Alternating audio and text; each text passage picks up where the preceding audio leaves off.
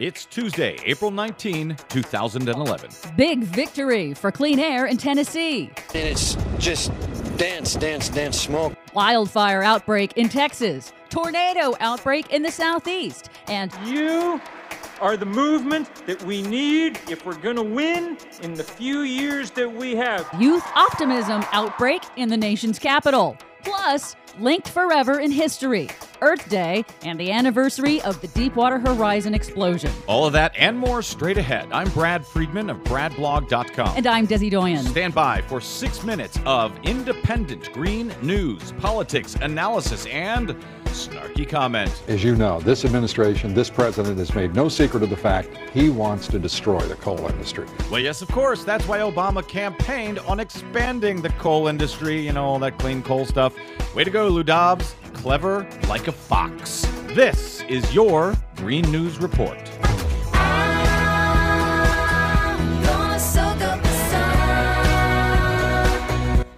Okay, Des, it's Earth Week, the one time of the year that MSNBC shows its concern for the planet by changing its logo to the color green. Yep, they're going all out, aren't they? Yes, they are. I can feel the planet getting cleaner already. It's true. Friday, April 22nd is the 41st annual Earth Day and sadly also marks the 1-year anniversary to the day that the Deepwater Horizon drilling rig sank in the Gulf of Mexico 2 days after exploding, killing 11 men and leading to the worst offshore oil spill in the nation's history. It would eventually take 6 months to finally cap that broken wellhead, only after 206 million gallons of crude oil spilled into the nation's biggest fishery, and it's still washing up on Gulf Coast beaches today. And it's also a cruel irony that Earth Day, the event held every year on April 22nd to celebrate and protect our one and only planet, will now be forever inextricably intertwined with the BP oil disaster. Now, there are thousands of activities and events planned around the nation and around the world to celebrate and organize a positive future for our shared home. Check it out, get out there, and do something. And of course, for us here at Green News Report, every day is Earth Day, and there is much to cover. This is the Austin Police Department. This is an order. You need to evacuate your house on Phoenix Brook. Head towards Highway 71. Do it now. Fast-moving wildfires in Texas and the Southwest continue to rage out of control with no end in sight. It came so fast that we would usually park at the Catholic Church. They've moved us away. He's moving us now.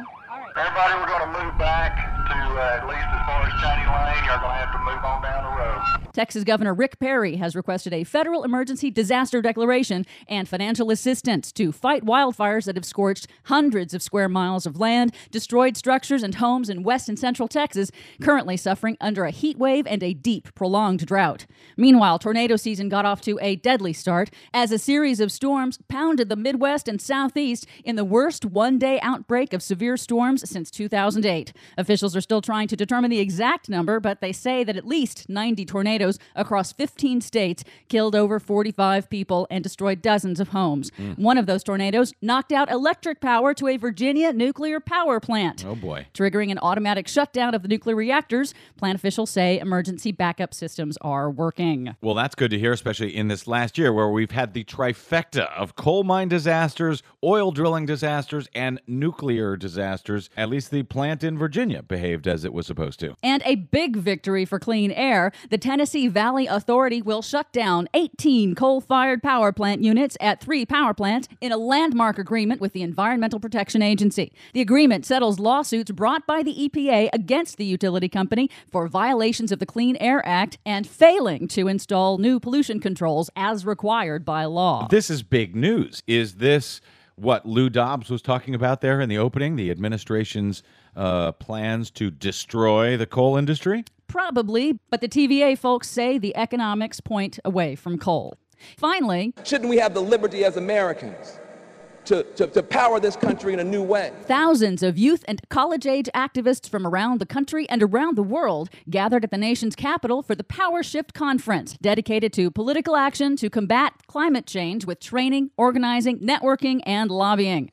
With speakers like former Vice President Al Gore and former White House Clean Jobs advisor Van Jones, who called for energy independence for everyday Americans. Shouldn't we have the right as Americans to be energy producers? Shouldn't we be able to put up solar panels on our own houses?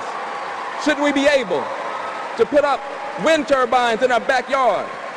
Shouldn't we be able, as Americans, to power our own communities, shouldn't we be able, shouldn't we have the right and the liberty to be energy producers and not be dictated to 12 times a year by energy companies that dictate how much we're going to pay for energy, when we're going to pay it, how many asthma inhalers we're going to have as a consequence. Precisely, we should. And where is the Tea Party now? Out there calling for freedom and liberty for American citizens. Oh, they're funded by the fossil fuel companies?